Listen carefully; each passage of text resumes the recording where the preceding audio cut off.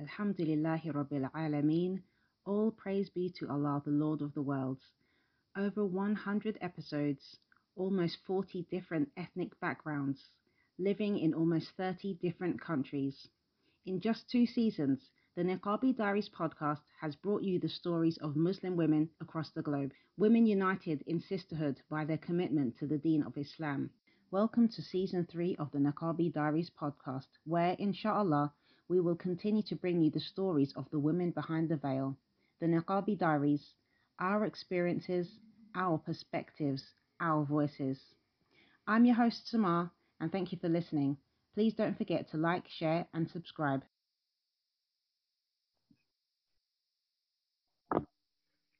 Assalamu alaikum wa rahmatullahi wa barakatuh. Welcome to season 3 of the Niqabi Diaries. Sister, could you please introduce yourself for the listeners and tell us a little bit about what you do, inshallah? Absolutely. Assalamu alaikum, everyone. I am so happy to be here. My name is Khalila.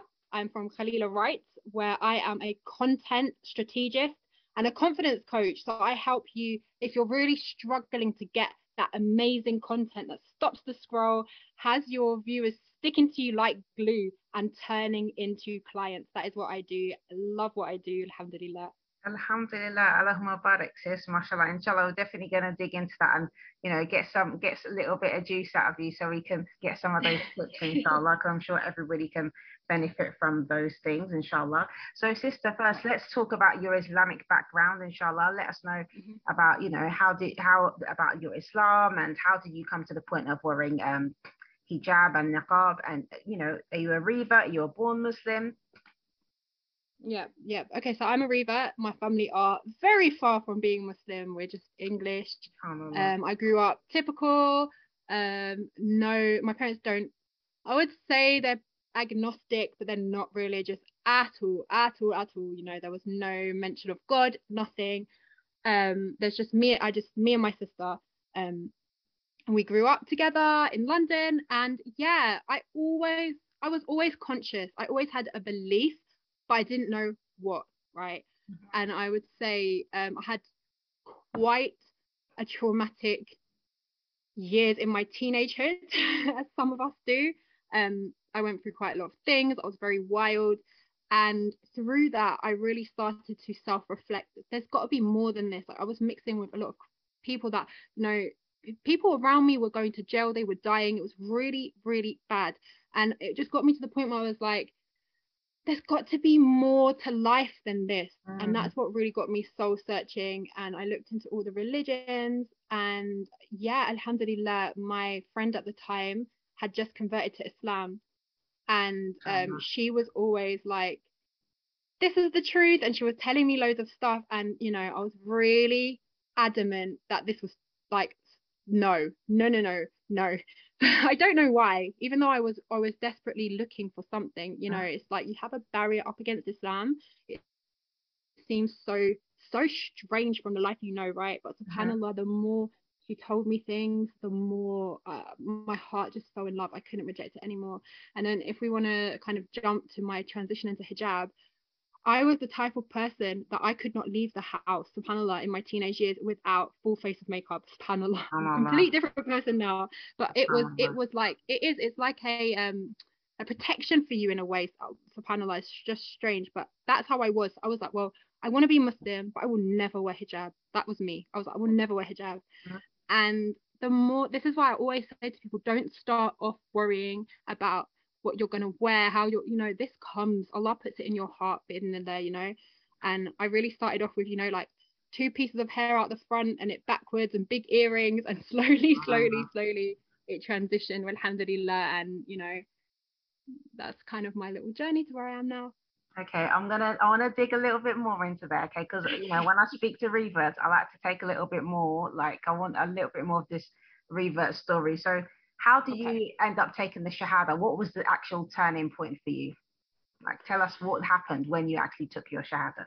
Okay, well, I actually started to be around Muslims at 18. Okay, so I was 18 at the time, and as I said, my friend became Muslim, and she started to tell me I was already soul searching. I'd looked into Christianity. it didn't align with me. I couldn't understand three but one but two. I looked into all of the like major, if you want to say, religions, and nothing made sense except Islam. Like Islam, how could God, like for example, the Jewish religion, how could God create people that were just destined for the hellfire? That is Yeah, literally what they subhanallah. believe. So I was like, no, nothing makes sense. Islam is anyone. It doesn't matter what you look like. It doesn't matter your financial status. Nothing matters. And that's what really got me. It's just to believe in Allah. That's it. And the prophets. So it really, the more she told me about it, the more it just started to fall into place. And I actually started to, so I was living with her at the time in Brixton when I was 18. And towards the end, when I was getting more ready to take my Shahada, I used to pray before I was even Muslim. I used to get up and pray with her, even Fajr, and I'd pray behind her in the way that Christians do, I know, with your hands together. And I'd pray behind her while she was praying her Salah. And I'd just be like, God, if this is the truth, please guide me. That's all I would say again and again and again. And alhamdulillah, I actually had a dream. I don't really share that publicly because I know it's not good to talk about what the dream was, but I did have a beautiful dream that really made me realize, why am I waiting? Why am I waiting? Islam is the truth. And alhamdulillah, I was 19 and I took my Shahada. And the blessing is 1 month later, my sister, who was 14 at the time, took her Shahada too. Allahu So we've been on the journey Akbar, together. Allahu Akbar, Allahu Akbar. That's Yeah. beautiful. That is beautiful. MashaAllah. MashaAllah. So with when your sister took the Shahada, was it you that gave her the dawah as well? And had you been giving her like information as you was learning? Yeah, literally. So not in the beginning. In the beginning I didn't, but when I actually took my Shahada, I went and I talked to her about it, and I gave her the book. Do you remember the book, The Illustrated Guide of Islam? Yes, Guide to Islam. brilliant. That is, mashallah, that's absolutely amazing. She read it, and she was at a point in her life, she was very young, and she was also going through a lot of madness, and alhamdulillah, Allah just put it straight into her heart. Like she literally read it and she was like, I believe. And it's just been like, it's the biggest blessing that I could ever be grateful for, to not have to have gone through this whole change on my own. Even though she was so young, she's like my older sister. She's 5 years younger than me, but she's like my older sister. She's more mature than me, along with her. So it's been wonderful, alhamdulillah. Alhamdulillah. So okay, you started wearing the hijab, and obviously like that was a learning curve for you as well. I think we've all been through that. Even me, like I literally thought the hijab looked so ugly on me. I thought I looked ugly in it. But subhanallah. Alhamdulillah. So how did you manage to transition from that point of feeling uncomfortable wearing hijab and your makeup as well, believing in like always wearing makeup? How did you make that transition into actually wearing the niqab? How long did it take as well? Yeah. Alhamdulillah, I put hijab on straight away when I took my shahada. But like I said, it was just like the little backwards, I don't know how to explain it. But when you like, it's like in a bun, you got your big hoop earrings. And alhamdulillah, it was quite quick. I used to go to a halaqah in Regent's Park Masjid in central London, and there was a beautiful sister there that used to talk to us. And I remember I thought like I had put on just like a smaller scarf, and I was like, I remember saying to her, I was like, so is this the like correct Islamic wear? And I was so proud of myself that day. I'd never worn it before. And she was like, well, I can still see the shape of your body. And I was so shocked. And it kind of made sense. Like we're covering ourselves as a protection. There's a reason. And I think from there onwards, quite probably 5 months, something like that, I transitioned and I wore jilbab, alhamdulillah. And yeah, alhamdulillah. And I just want to make a point, like I never am gonna judge anyone. Like everyone's on a different journey, but to me, alhamdulillah, like I feel free, and I find it beautiful. I think it's beautiful. I love when I see women in niqab, and that's actually what attracted to me, the niqab. I just thought they looked so beautiful, subhanallah, strangely enough. Definitely. Yeah, I think that was the same for me. Like as ugly as I felt when I wore the hijab, when I saw the sisters wearing the niqab, I was just like, wow, I want to dress like that. Yeah, like I literally just felt like that. I really want to dress like that. But at the same time, I felt like I didn't have the courage, and I was thinking about what is my family gonna think, because it was like, in the beginning, you're a new Muslim, and you get that all those kind of your parents make all these comments because it's like you're just changing yourself completely, and people think that when you become Muslim, you're just losing your identity of who you are and you're becoming like an Arab or something like that. Do you know what I mean? So it's like you're trying, you know, all these things are like just in your mind.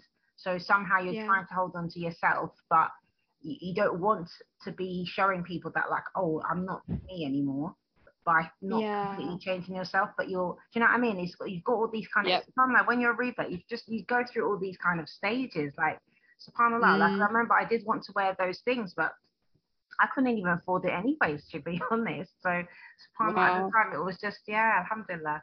But yeah, so mashallah. So what was the next stage in the journey? So what the day you put the niqab on, what was it like? Yeah, Barakallahu, your story is so beautiful as well, and definitely can relate to that. You feel like you don't want to lose yourself entirely, and yet you're ready to embrace this new way of life, right? Alhamdulillah. But yeah, the day I put niqab, I'd been wanting to wear niqab for a long time. At the time, I was married to my ex-husband, and we lived in Middlesbrough. If anyone knows, that is like 7 hour drive from London. Yeah, man, I was living in Newcastle. Really? So yeah, we was down the road from each other. We were down the road, yeah. Yeah. We're going back, what? Oh, subhanAllah, my oldest daughter's almost 13. So we're going back like, I suppose my age now, like 15 years I was there, about 15 years ago. That means we was down the road from each other. Really? Oh, I wish I knew you, subhanAllah. Yeah, I was in Newcastle for about, I think, nearly 20 years in Newcastle. About 19 years, yeah, because after I took Shahada, I moved to Newcastle, yeah, subhanAllah. Right, so you know them ends. It was challenging. Where we lived, so basically it was like a predominantly Asian area, just in the little space that we lived. But Middlesbrough, literally, if you put your arms out on either side, you could touch the whole of it. It was really small.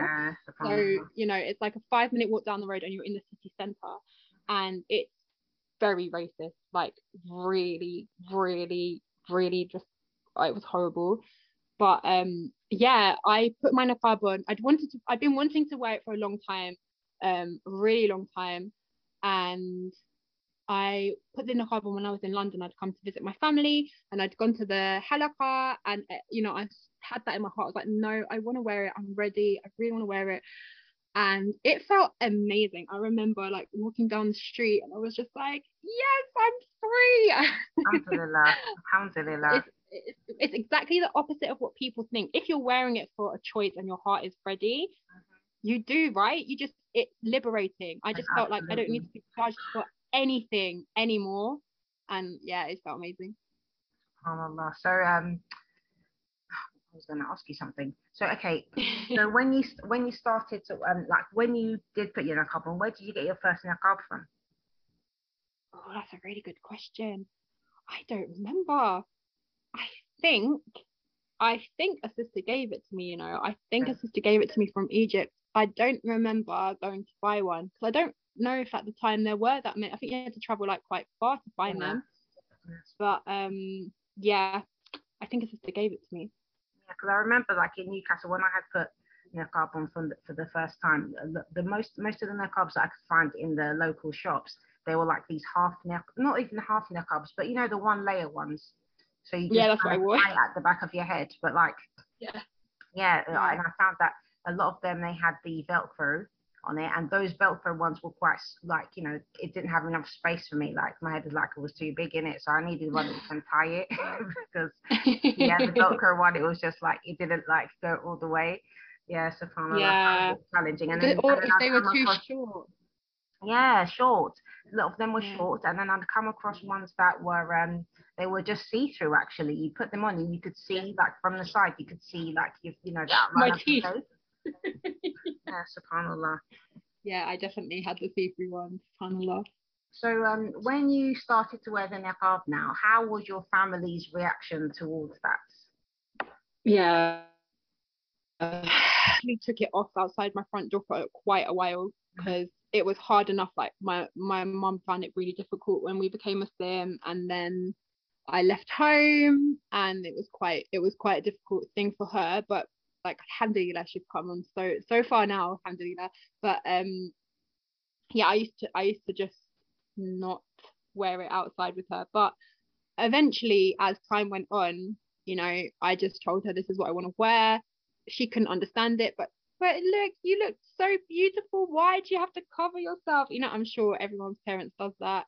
It was just Yeah. like it's like she was acting as if she was mourning me, and I Yes, was lost. yes. But it's a final like that. It's that parent guilt, isn't it? Yeah, I had the Yeah, same as like what? well. Yeah, what did I do wrong? Yeah, But you know what? Alhamdulillah, like now, I definitely know Islam brought me and my mom so much closer together. alhamdulillah, definitely. It's because what you learn, the rights of the parents, everything. So now, every time she sees anything good, I'm like, yep, it's because of Islam. So she would go out with me in the car, no problem. Yeah, It took alhamdulillah. time, but just make loads of that. Alhamdulillah. It's worth it. And I think I was saying yesterday to a sister as well, it's about being consistent because I think for a lot of our parents being reverts, when we do like become Muslim, a lot of the time they just think that it's a phase that we're going through and they're like, it's almost like they're hoping that, one day we'll kind of get over this thing and just, we'll go back to normal or whatever. But when they can see that actually our lives Yeah, are improving, and we're living in a consistent fashion. Do you know what I mean? We're being respectful. We're getting, and we haven't changed. We're still their daughters as well. That when they yes, see that, but all this takes like it takes a period of time. It takes years to kind of like for them to, yeah, see that she's still our daughter. She's still the same, but she's doing well. And I think as well, yeah, coming from background when you've been a bit of a wild teenager like we've had, they can, it's like deep down they're thankful that it is yeah, Islam that has brought us to that stage, because without yeah. Islam, like subhanallah, I said, like for me, I don't even know where I would be now, to be honest with you. I don't know, Same. like subhanallah. And that's it. And that's what's so sad for so many of us. But alhamdulillah, exactly. That's what they have to really reflect on. And it does take time. Do you know what? It's really funny because my mum was working at the time and she had a friend that was a born Muslim. Mhm. And, she would like say that you didn't have to pray at work, you could combine them all at night and you didn't have Subhanallah. to fast in Ramadan. That she didn't wear Those ones that hijab. make our lives difficult and make us So look my mom would come extreme. home. Yes, my mom would come home. She's like, "But you're not a real Muslim. The real Muslim said you don't have to wear hijab Yep. if you don't. You don't." I had exactly the same thing, exactly the same thing. Because my mum, she knew Muslims, and they would tell her this and tell her that, and she would come home telling me, oh no, you don't have to. And I always tell her, well, I said no, that is not correct.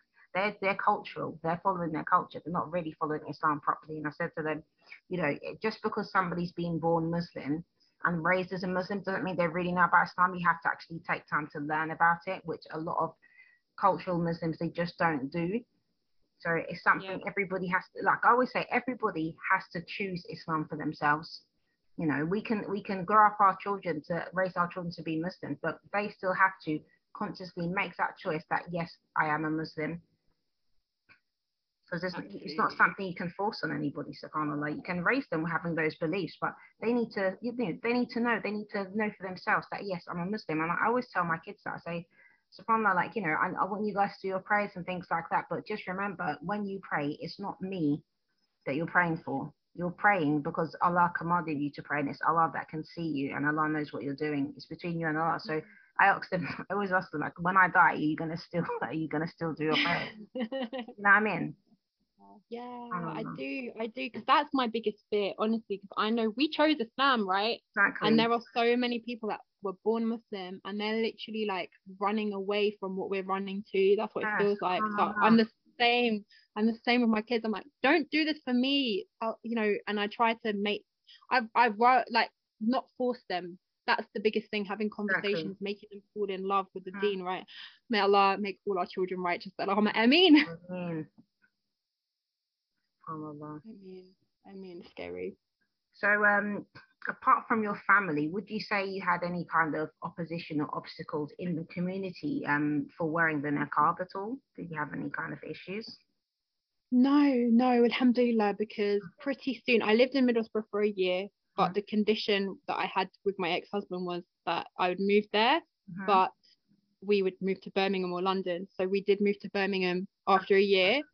Um, and alhamdulillah, if anyone's ever been to Birmingham, it's really predominantly Muslim in the area that we lived in. Yeah. So I had no problems at all. Like majority of the sisters wore niqab. Mm-hmm. It was absolutely fine, absolutely fine. So no, never in a community I haven't had any problems. I think you know, once people realize you've still got a personality. It's Yeah. literally just a piece of cloth. It's, you know, you're still you, strong as ever underneath.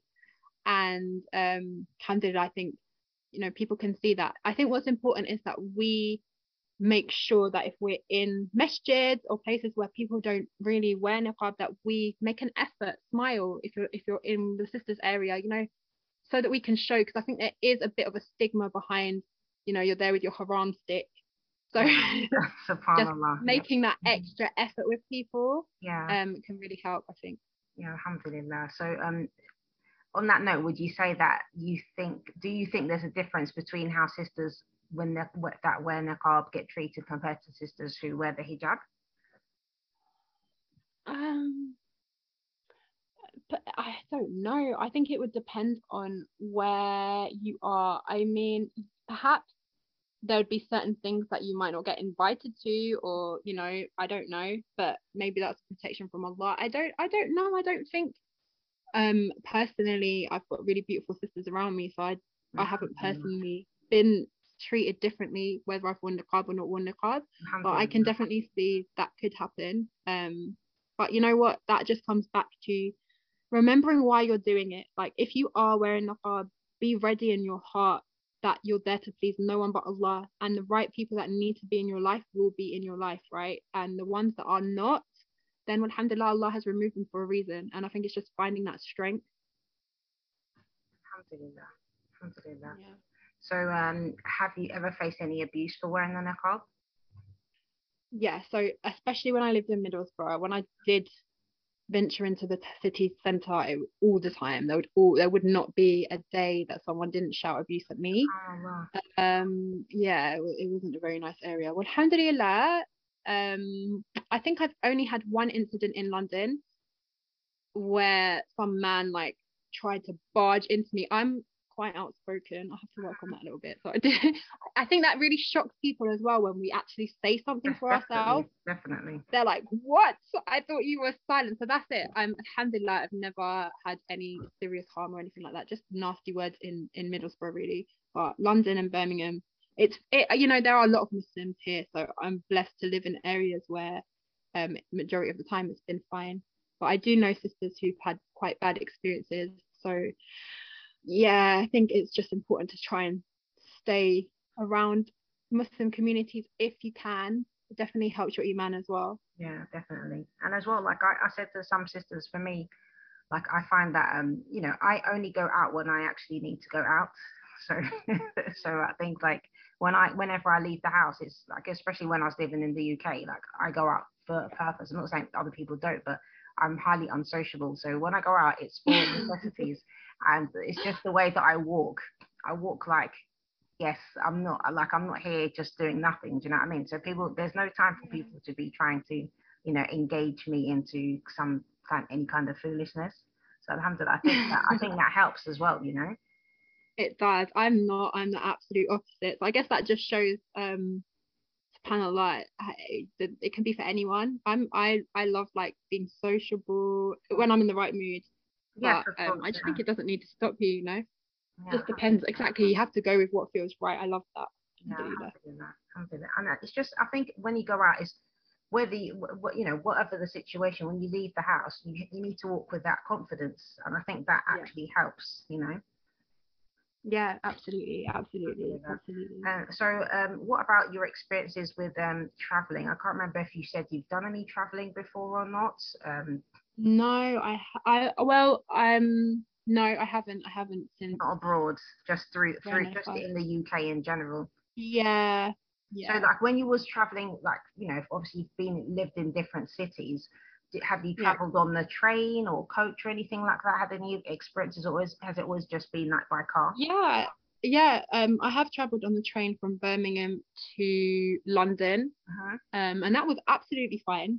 Absolutely fine. You might get the odd stares, but I think you just got to wear a hard shoulder and not take anything of it, just take no notice. I don't really know, you know what, I'm the type of person that doesn't really notice how people are around me. So I suppose that's probably a good thing. You don't need to worry about what other people are doing or thinking. Exactly. Focusing on yourself. Yeah, exactly. and what you're supposed to be doing. That's it. That's what they call minding your own business, isn't it? Right, exactly. Alhamdulillah, alhamdulillah. And speaking of business, let the viewers or let the listeners know like about your business. How did you get into it, Khalila? Right. Yeah. So explain what it is, because I'm still like, obviously kind of like trying to understand. Have you written any books or anything like that? What is it specifically? Right. How did you come up with this name, Khalila Writes? So my background is in writing. I was writing editing. I was doing an editing service, and I've taught English for numerous years. And actually, how I got into business, the first business wasn't with Khalila Writes. So myself and another lovely sister, Rakaya, we started up a business called Homeschool Queens, because we're both homeschooling mums. I've got 4 kids, she has 2, and we put our heads together. I'm a single mum as well, so I literally had to return to work, and it was just going back to my job where I was teaching with 4 children was impossible. Plus I homeschool, so it wasn't suiting my lifestyle. Right, so we were like, let's start this job. She's in Egypt, I'm in London, and we put our heads together. And so my background is in writing, hers is in design, and we created Islamic mixed with, I don't like to use the word secular, because I believe that all education is Islamic, because Allah subhanahu wa ta'ala created everything. So we mixed what they learn in schools with the national curriculum, with bringing everything back to Tawheed, and we created some curriculums under Homeschool Queens. And alhamdulillah, that went really well. Like the business there's a beautiful community. It's only been a year, and we've got over 5,000 mums working with us, using our curriculums. We're launching into coaching. That's been beautiful, and alhamdulillah. So from there, I really got into business. I started to study business. I used my skills and understood what it took to create amazing content that could, really grab your ideal client. And Ruqayya and her mum both encouraged me, and they were like, that's why it's so important to have the right people around you. They were like, Khalila, you need to start coaching people in this. You're amazing at what you're doing. It's time to transition to that. And yeah, alhamdulillah, may Allah bless them both. I started up Khalila Writes, and the name is literally, I knew it had to be something to do with writing. My name's Khalila. I wish there was a nicer story behind it, but that's what it is. Well, alhamdulillah, it does what it says, isn't it? That's the main. Yeah, exactly. So I'm actually coaching women. I run a program called The Art of Content at the moment, and I have amazing women in there that it's just been amazing to be part of their journey. I help them learn the art of content, what it takes to really find your ideal client, use the beautiful playground that we have, which is social media. Predominantly, I teach work for Instagram growth hacks, and I help them learn what it takes to speak to their ideal client, have their ideal client really knowing exactly what it is that they do on their page, going through the buyer's journey, and having them click on the end result and becoming a super fan, spreading awareness, coming back to you again and again. There is a beautiful process to content creation, and it's not as difficult as people think. So I share tips and coaching people to really show up in themselves as well. I love to say I'm a confidence coach. I help sisters to find who they are. I think going into business has helped me really find who I was again, because alhamdulillah, Islam is beautiful, but I definitely think I lost parts of myself because I thought I had to. And going into business made me realize, okay, I do have a voice, I do have an opinion, alhamdulillah. So I help sisters to find that in themselves as well. And yeah, I love what I do. It's the biggest blessing ever. And alhamdulillah, you can find me at Khalila Writes on Instagram. Send a message anytime, inshallah. Very cool. We're definitely going to include the links to all these things. Mashallah, that just sounds amazing, your whole coaching. And I'm really interested in the homeschooling, because I've also been a homeschooler for many years. Alhamdulillah, my kids are quite big now, amazing. But I was homeschooling for a long time, just like kind of solo. And I'm still part of a homeschooling group, so I don't know if they actually know about your homeschooling platform that you've got. So I'm definitely going to let them know about that, inshallah, because I'm sure they'll make good use of it. Yeah, I'll send you the links afterwards. Yeah, definitely. These things, like, people need to know about them. Alhamdulillah. Yeah. And we're both Niqabi women, and I think that's been so empowering that we do actually come on the camera, and there aren't that many people willing to do that. And you don't have to, but you know, it's beautiful. I think it's beautiful to see people that look like us Of saying, course. hey, I'm still here, I'm still doing business, right? Yes, of course. I think it's really necessary because obviously everyone has a different type of personality, and some people aren't prepared to come on the camera. Some people aren't prepared to, Yeah, share even their voices, And that's, as I said, I respect people for, yeah, what they, yeah, what they feel that, they want to do. But we need to have this presence because without it, the stereotypes wouldn't stop. I mean, they still probably will be there, but at least, with having these kind of engagements that we are showing up, and like letting people see, well, actually, I wear the niqab, I'm a practicing Muslim, but still, yeah, this is what I'm doing. I'm here and this is what I'm doing. I'm not somebody that's mute because often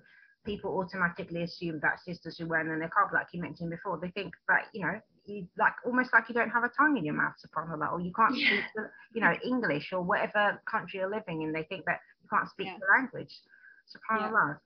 So many biases. So it's important to, for those of us who feel that, we have the ability to do so, that we do speak up, and inshallah. yeah, absolutely, absolutely. So important, alhamdulillah. Alhamdulillah.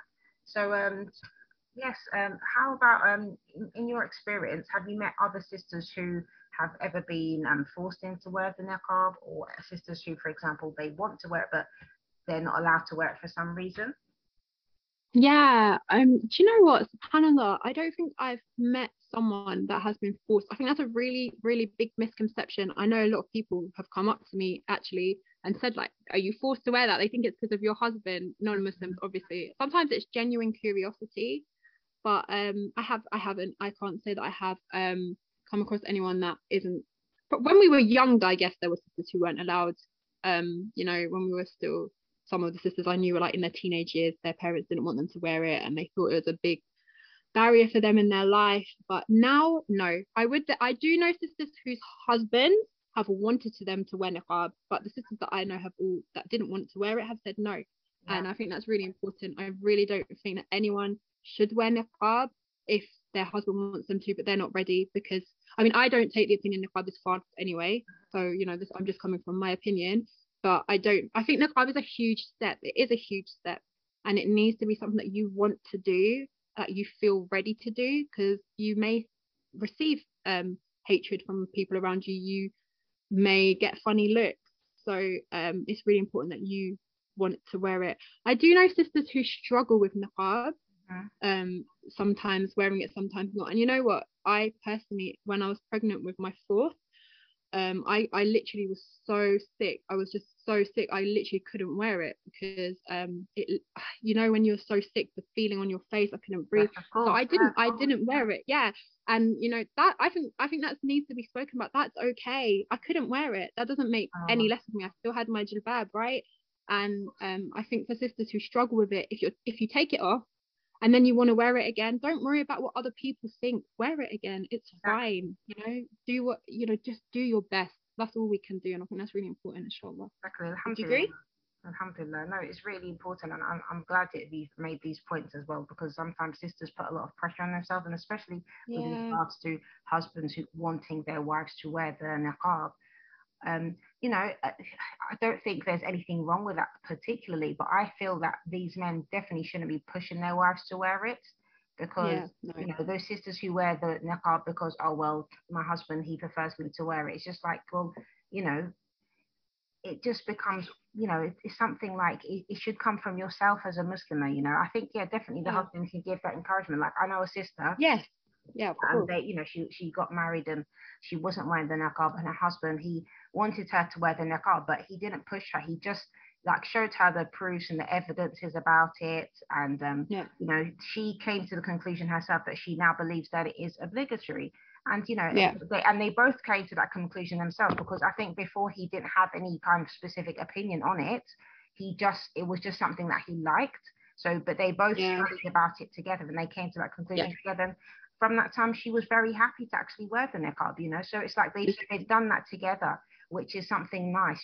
So she's happy wearing it and she feels confident wearing it. Whereas Yeah. other sisters who, I know some sisters, for example, they get married and the husband will, and or even before they even do the nikah, for example, the brother will be like, oh, if we get married, would you be willing to have the niqab? And the sister's like, she's so happy about this guy, she'll just say, oh yeah. And then you go into the marriage and it's like, oh yeah, well, we're married now, so you need to put your niqab on. And it's just like, if you wasn't doing that before, if that's not something that you had wanted to do before, and you kind of just said it because you've agreed to marry this brother, and then you get married to the brother and then you start wearing the niqab, and then maybe like he starts doing things that are irritating or whatever. Do you know what I mean? There's things that happen in marriages where you when you get you can go into marriage sometimes. I think, well, some people, not everybody, but sometimes you might go in with a bit of rose-colored glasses. You're excited, everything's feeling lovely, and but eventually when the tint starts to fade and you start seeing, well, actually he does this and he does that, and you find that and this annoying about this man that you live with, this husband, and then you think, well, oh, well, he's doing that, so why do I have to do this? You know what I mean? It can play your mind, these kind of things. So I think really when it comes to the matters of the deen, you really have to have this strong conviction for yourself, not something that you're just doing because, oh, that's what he prefers. Like it would be nice ideally, but I think for women we need to be careful of that, because a lot of women, they build up, like they can get resentful about certain things, and that can cause like conflicts in the marriage where they don't need to be necessarily. So I think the men, they really need to be aware of these kinds of things and be more kind of understanding and gentle. It's like that that book that you call The Bent Rib. I don't know if you've read that book. I haven't even read like all of it, but I've like kind of had a little bit of a browse. But it just talks about the nature of women. So men, they need to be more understanding and more careful, with women, and how we act in our nature as well. Not trying to force us into something that we're not, because we're all different, subhanAllah. So yeah, I think that's really, really important. It is. Jazakallah khair so much for providing a platform where we're able to speak about this, because it is really important. And yeah, exactly. If a brother wants his wife to wear it, like, of course that's fine, but with hikmah and sharing beautifully, like your friend wanted to wear it, because otherwise, like you're saying, when there's arguments, what ends up happening, if you've worn the niqab for him but you don't want to wear it, as soon as there's arguments, you despise it, and you don't want that. You want to be wearing it because that's what you are feeling and believing that you want to do, Yeah, subhanAllah, because but it happens to a lot of sisters, especially when in situations where a divorce takes place as well. Like I've talked about this with some sisters previously. We had a discussion about hijab after divorce, subhanAllah, and we were talking about that. Like there is a common thing that happens. A lot of sisters, they get divorced and then they just decide they're going to take their hijabs off, and it might not happen immediately, but it's like it can be like a thing that happens gradually, slowly. Maybe the sister's wearing niqab as well. She might just decide she's going to stop wearing it because she's gotten divorced. And women have like different reasons why they do these kind of things, and it's like, and it comes from a lot of like anger and resentment of like the marriages that they've been through, some of the trauma that they experience. And what happens is that they display that this kind of negative emotions by removing the niqab or removing the hijab, and it shouldn't have to come to that, subhanAllah. Yes, I have a message if there's any sisters actually going through that. I've been married twice. Alhamdulillah, if you do end up in a failed marriage, please know, number one, no human being is a representation of Islam. Islam is perfect. We can't judge it by the people. I know sometimes when you have really bad husbands, it's easy to think that, especially if they use Islam in manipulation, which some of them do, please just know, Islam is beautiful. Allah subhanahu wa ta'ala wants nothing but good for you, and there's always good in everything. After hardship comes ease. But just know that no man, no human is worth your religion. Like, hold on, and I promise it gets easier, alhamdulillah. If you just hold on to the little bit of iman that you have. I know it's hard, but if there is anyone listening in that situation, taking it off, it makes you feel worse, to be honest. So inshallah, if you don't mind, I'd love to speak to you more on this topic particularly, because I'm actually in the process of trying to complete my book about being a single Muslim mother. So I'm just like talking to different sisters as well to gather more kind of research into like different experiences, because I'm making a series that's going to go alongside my book, inshallah, to talk about these Amazing. topics, because a lot of people, it doesn't really get talked about enough. And I think there's so many single Muslim mothers now. Yeah, We need to start addressing these kind of things, the different kind of issues that there are in the community, with yeah, regards to even the support for single Muslim mothers, because yeah, sometimes, unfortunately, sometimes, some of us get divorced and the father isn't around. It's not supposed to be like yeah, that, especially being Muslims, but it happens, yeah. Yeah, exactly, Yeah, exactly, exactly. But subhanAllah. God bless you, sis. I'm really enjoying this conversation. Alhamdulillah. Me too, alhamdulillah, alhamdulillah.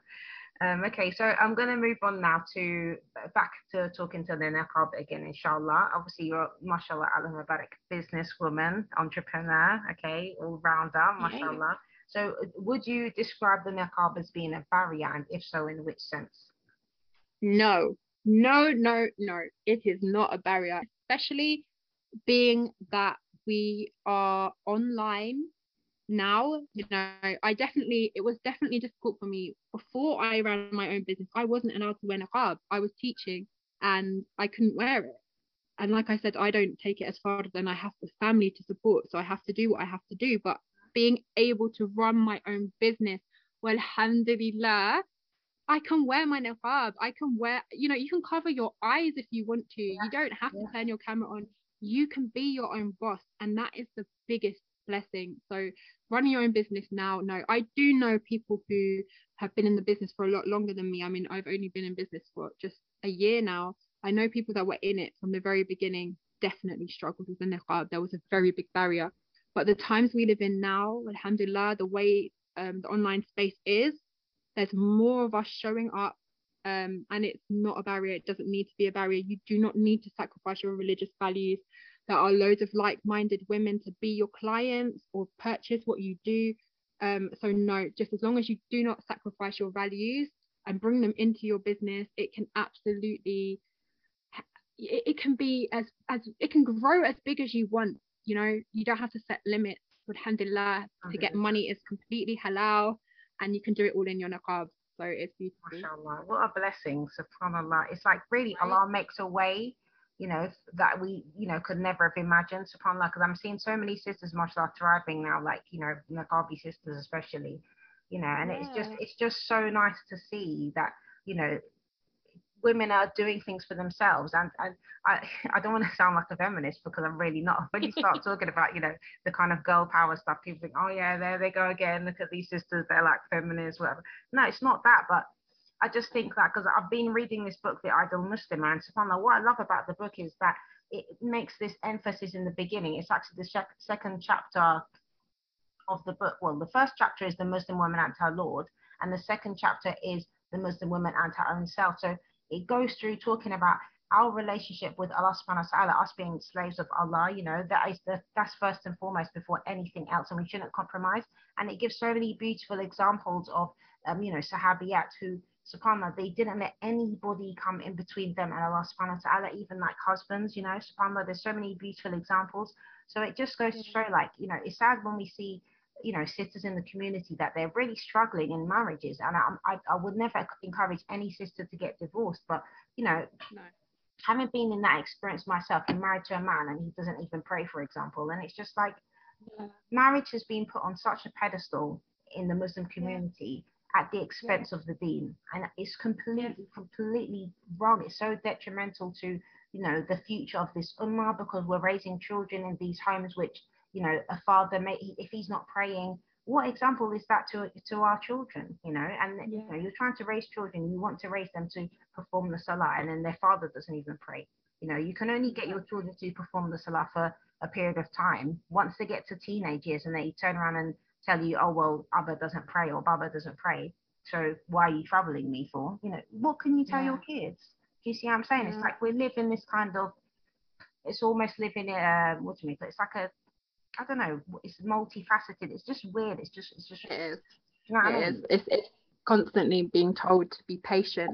Yeah, I mean, Um, it's wrong. It's just wrong. no, it is wrong. It is wrong. It is. It And is. I've Do you know seen what? it so much, and it's so wrong. And it's like, this is why things like feminism are taking over our Muslim Yeah, sisters, our young Muslim sisters, because we yeah, as Muslims have not been implementing Islam correctly, and Muslim women have been told that it's okay to just let the man do what he's doing, but try to be patient and keep encouraging him. You're actually Exactly, or you'll be cursed by the angels and yeah, all and this it's stuff, just it's but just yeah, completely yeah, wrong, and it now is. so it's no wonder that we have got so many young Muslim sisters who they have no interest in getting married at all, Yeah, or right. they're going out of the religion and marrying somebody who's not even Muslim. It's Yes, happening I too hear much. that a lot. The non-Muslim men are better than the Muslim men. Yeah, No. and we shouldn't even be making these kinds of statements, subhanallah. Yeah, yeah, Can you imagine? yeah. I mean, I think from my experience being a single mum as well, like I was single for like nearly 12 years, okay? And you Right. try to get married, here and there. I tried. I didn't make it like my focus, but there was a period of time in those years that I was really trying to get married and really desperately wanted to be married.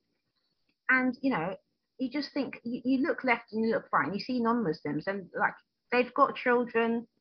A non-Muslim woman, she'll have one, two, three, how many kids, and she'll find the man and he'll take care of those kids like they're his own kids, and then you come Yeah. to the Muslim community and it's like you know they make they can't the way they'll tell you, oh well, you've got children, so you shouldn't expect Yeah. it's like you shouldn't expect too much, basically. Just take whatever you can get, because this is the Or community. If this if brother you've got comes children, along, you have to settle. it's like Or if you've got children, you have to settle, right? And yes, not yes. go for things that you wanted to have. And this is not our Islamic history at all. It's completely the opposite. SubhanAllah. I was reading this book that is the Ideal Muslim, and it talks about this Sahabiyat, this Sulaim.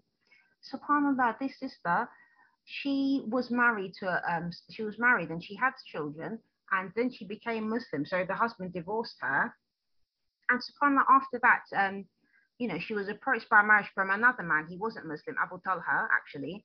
And then, subhanAllah, she refused his marriage, even though the man was rich. He was good looking, everything. She refused it. Why? Because he was not Muslim. And you know what she demanded? She said to him, if you want to marry me, you have to become Muslim. She said that she would take his shahada as her dowry, subhanAllah.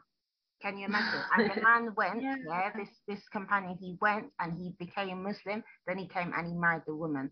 Can you imagine? Like this Right. woman, she was a single mother, and he didn't feel no way, like, oh, that she had children or anything. And there's so many examples like that. It was never Yes. a thing. And You know what? Sorry, the stories of the Sahabiyat are so strong, and they that's what I really was gonna are. say. Like, we need more for women, especially revert women who don't have a father that's gonna help her. Exactly. We need more to help us know what to look for in a spouse, especially for young revert sisters. What is not okay? It's not enough. Like, I wish I knew in the beginning, it's not enough just to be a practicing Muslim. It isn't. No, you need to be compatible. You need to Exactly. like the same things. Like, if we want Exactly. longer lasting marriages in our ummah, which inshallah we do, there needs to be more to help. I'm sure for men too. I'm not just being one sided, but I can only speak as a woman, that there needs to be more to help women know what to look for and when it's okay to say no, and not just to Exactly. marry just because we want exactly the women, the Sahabiyat, there's so many stories. They had personalities, they were strong, they, Subhanallah. and the best of mankind are those best to their women. And it's Exactly. important. We need to do more. We really do. SubhanAllah, like this Sahabia in particular, I didn't even really know about her, and it's just she's blowing my mind. Literally, she's blowing my mind in this book. There's so many hadith mentioning her, and even after she married Abu Talha, that she got pregnant. Okay, they had some children together, but I think it was her second pregnancy, because this. I think everybody knows this particular story of the Sahabiyat, that the child died and she didn't tell her husband, and she dressed up, got herself looking nice, gave the man food when he Yeah, came home. yeah, It's her, subhanallah. And then she slept with her husband, and the husband was angry afterwards because she told him after they had their relations that, oh, your other child has died. Yeah. And then he went to the Prophet ﷺ, and the Prophet ﷺ was happy for her. He was happy for what she did. And he told the husband that, and he made dua that, they would, be blessed from that night. And alhamdulillah, they had a child. But subhanAllah, that pregnancy that she had, do you know that this sister, she went for during that pregnancy in the last stages? no, it didn't. Subhanallah. she went with her husband and Prophet Muhammad sallallahu alaihi wasallam. She went out to the battlefield. This sister, can you imagine? And we're hearing, you know, a lot of brothers and dayis saying, oh, women, you know, you sisters, you need to stop doing this and don't work out or don't lift weights. And I'm not saying, you know, you should lift weights and become like Arnold Schwarzenegger, but if you think about the actual, you know, the physique or the physical fitness of those sahabiyat. And we're talking about these women were living in Saudi Arabia. It's hot desert. She went out in the later stages of her pregnancy in the hot desert for years. She was there, okay? SubhanAllah. And then when she came back, when it was on the way back, she went into labor on the way back, subhanallah. And then it says that the hadith is also talking about, it says because her husband, he didn't like to be delayed. He always wanted to, if he left the Medina with the Prophet ﷺ, he'd like to also return with him the same time. So when she went into labor, she made dua and asked Allah subhanahu wa ta'ala to delay the labor pains so they could go back into Medina with the Prophet ﷺ not be, you know, late. So she made dua, her dua was answered, and then they went into Medina, and then after the labor pain started again, and she gave birth, subhanAllah. Can you imagine? Like, look at the strength of this woman, radiallahu anha. SubhanAllah. She blows my mind, subhanAllah. And I'm just looking left and right, thinking, why is nobody's kids called Sulaim? I've never heard anybody called Sulaim here. I haven't heard that story. Yes, subhanAllah, in this book, like I've been reading it, and because I thought to myself, I've had this book for many years, and it was in my room, and since coming to Ghana, right, we have power cuts like whenever they feel like, sometimes for hours on end. And you know me, I'm the kind of person, I don't like to get angry about these kind of things. When something keeps happening, I say to myself, you know what, I'm not going to fight, I'm just going to go with the flow. So what can I do now that there's no electric? As long as if you know, especially during the daytime, you know, I thought to myself, oh yeah, I should be reading books. I made sure I brought all my books with me. So I pulled this book out and I said, let me start reading this and held myself accountable. I've been posting like videos of like my, you know, kind of insights that I'm taking from this book or things that I like from each segment. So I've just posted each day on the YouTube channel, Niqabi Diaries. You know, to update people. And not only that, but I've put the links as well in the description, so anybody who wants to read the book can read the PDF version. Everything is there, alhamdulillah. But subhanAllah, wallahi, the book is just blowing my mind. When I'm reading about these sahabiyat, it's just like, really, it's just like literally my heart shakes, like just from getting to know these women. SubhanAllah, it really is. It's like, and I just think to myself, why don't we know this? Why aren't we being told these kinds of things? You know? Yeah, absolutely. SubhanAllah. Because like when you know, sometimes if you only sit down and maybe read certain books, or you only listen to certain speakers and certain lectures, you will be believing that in order to be a good Muslim woman, you shouldn't be going out of the house much.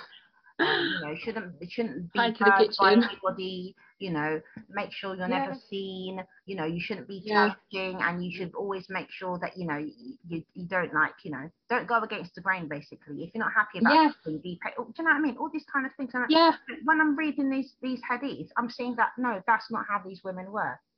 Well, look at Khadija radiallahu anha, a prime example. She was a businesswoman. Aisha radiallahu anha, we know the stories about her, and subhanAllah, they had personality. Exactly. And it's fine. We can celebrate our strength, alhamdulillah. It's definitely time to change the narrative. It is. Sure. And the thing is, and that's what I like about this book, it says that the Muslim woman, she shouldn't like hide her strength, you know. She should, you know, this strength that she's got, she should embrace it. And her strength is her femininity as well. You know, when you know, it doesn't make you a man, or you're not trying to compete with men in yourself and trying to be the best servant of Allah you could be. And another thing I read recently in the book was, you know, when Aisha radiallahu anha was accused of you know, the infidelity, you know, that story, subhanallah, when the ayat came down, you know, that she was innocent, you know, her father said to Abu Bakr radiallahu anhu, he said, oh, you know, you should thank Allah and thank the Prophet sallallahu alaihi wasallam. And she said, I'm going to thank Allah, but I'm not going to thank the Prophet. SubhanAllah, I was just like, wow. And you know what? And the Prophet Muhammad Sallallahu Alaihi Wasallam, he wasn't angry with her because she said that. He was happy because that to him showed the strength of how, how firm her belief in Allah subhanahu wa ta'ala was. And obviously because it wasn't him that had shown her innocence, it was only Allah. SubhanAllah. And it's just like you just see the bonds of the relationships between the husband and the wives, and you just think, wow, it's just so amazing, SubhanAllah. And it just like this is our legacy that we have to look up to, and we're not learning enough about it. SubhanAllah, like seriously, we're so far behind them, like SubhanAllah. Yeah, so true, so true. And But alhamdulillah, we're able to SubhanAllah.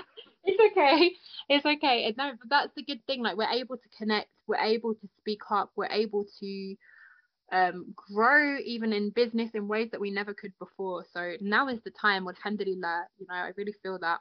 Yeah, it is, and especially like when you're a single mother as well, and not everybody's living the plush life, hunky dory in a bubble that you've got the man there to cater and do everything for you. Do you know what I mean? And even some of us who may be married, we still don't have cushy lives. We still have to help our husbands by working, for example. So sometimes people talk and you just think like you're saying things, but it doesn't apply to everybody. Everybody has their own unique circumstances, because as you said, you've been a single mother, you have to go and work, like exactly.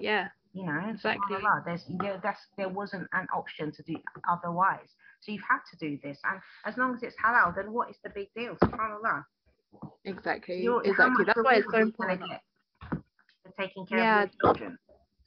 Exactly. That's why it's so important not to judge other people. You don't know their situation. Exactly. And for any sisters who do show up on the internet, and you do actually get messages from people like, why are you there in your niqab? Like I have had that multiple times, but it's just knowing like, well, no one else is paying my bills, and why not? If you've got a skill and it's something that you are happy to share, then why not? If it's something you want to do, no pressure. Don't listen to do what is going to be right in their ta'ala, and just put your trust in Allah. Your intentions, keep renewing your intention, but you don't need to be judged by anyone. Yeah, alhamdulillah. Allahumma barik. Really, I commend you, sister, because I think you're doing just amazing with 4 children as well. SubhanAllah, like really. Barakallahu Crazy, maybe. But alhamdulillah. Inshallah, they will be a credit to you. You're doing your best, man. Like, alhamdulillah. Yeah, man. It's good. I like that they can see me doing business. Like they can see it, because I hope that inshallah it will inspire them to do what they want to do. And that's another thing. What you were saying before. Even married sisters, it might not even be that you are working because you have financial difficulties. It might just be that you want to do it, that you have a passion, that you enjoy what you're doing. Why not? As long as it's halal, it's fine. And I think that's really important, that we know that it's okay and it's actually great. Absolutely. And you know what? I'm glad you mentioned that, because for women who don't need to work because the husband is providing for them, if you do work and you get your little pocket money, then you can give sadaqah, where every woman is encouraged to do that. SubhanAllah. The Prophet ﷺ told us that we should give in charity, because he saw that there's a lot of women in the hellfire, so we need to give as much sadaqah as possible. Like seriously. Yeah, we do. We do. That's what cleanses of our sins, giving charity. Like SubhanAllah, sometimes I wish I had money just for that, literally. SubhanAllah. Yeah, so exactly. we should try as much as possible, and encourage others to do so as well. SubhanAllah. Definitely. Alhamdulillah, we've been talking for a good hour now, mashallah. I think we talked for many hours. It's been a good conversation. Really, alhamdulillah. Gosh. I've just gotten so carried away, alhamdulillah. I hope the viewers have benefited as well, inshallah. It was a good inshallah. So sister, okay, coming down to wind down the interview, inshallah. What advice would you give to sisters who would like to wear the niqab but they don't feel the confidence to wear it? It would be the same advice that I give to anything in life. If you want to do something, sometimes you just get this voice in your head that just keeps holding you back. So I say, think about the pain of not doing it compared to the pain of doing it. If you really want to wear niqab, I know I was in that position myself. I really wanted to wear it. Every time I left the house, I felt really sad. Like I really wanted to wear it, and I don't know why. It does take a strength to do it. But just thinking of, if I don't do it, I'm feeling worse than if I do. And once you wear it, you know, Bismillah ta'ala, it's fine. It's just, it's that first step. So just get comfortable with, push yourself out of your comfort zone and just do it. There is not going to be a right time. It's the same like with taking the shahada. There's never going to be a right time. If you keep delaying it, tomorrow, it may never happen. So just do it now. Just say to yourself, right, I'm going, the next time I go to the shops, I'm going to wear it. And you know what? If you wear it and then take it off and then wear it again in a few days, that's okay. If you're transitioning into it, that's okay. But if you don't do it, you're not going to do it. So Bismillah, if it's something that you want to do, I know it's easier said than done, but I have been there. That's the only way to do it, is just to put it on. It's not like you can just like sneak a little half on. It's all or nothing really, isn't it? So literally. just do it. Just do it. You can do it. If you want to wear it, bismillah, try it. You're not tied to it. You're not chained to it. You can try it and see how you feel. That's fine. So if you want to do it, I say go for it. Alhamdulillah, Allah Mubarak. And lastly, sister, what does the niqab mean to you? I think it's powerful. I think, if you want to wear the niqab, you have the right to do so. It's a freedom. I think it's awful in some of these countries that they've taken that away, because as much as people are allowed to go out in a bikini, you should be allowed to go out covering yourself. To me, it means it's just something that, it's just, I think it's beautiful. I think it is just beautiful, and alhamdulillah, it's something that you can do for the sake of Allah. I definitely know that it's not always easy, but if it is something that you want to do, it's beautiful, and it should be fine to wear wherever you are in the world, and just be confident in doing so. Inshallah. May Allah make it easy for all of those sisters. Ameen, ameen, ameen, ameen. Barakallahu feekum, sister. It's been an amazing discussion. I've really enjoyed it has. Myself. Alhamdulillah. Definitely worth the wait. Alhamdulillah. And I hope, inshallah, I can have more discussions with you in the future, inshallah. Yeah, definitely. It would be great to have another conversation. And Barakallahu Fiki, if people listen this far, may Allah bless you. We appreciate you. Ameen, definitely. Because it's been a good hour, alhamdulillah. But it's good, because these are the juicy conversations. But you don't want to miss, really. Alhamdulillah. Alhamdulillah. Yeah, we need more of them. Yeah, again, like I said, Barakallahu Fiki for making a platform for us to be able to speak up. It's really important. Alhamdulillah. Alhamdulillah. Barakallah. Alhamdulillah.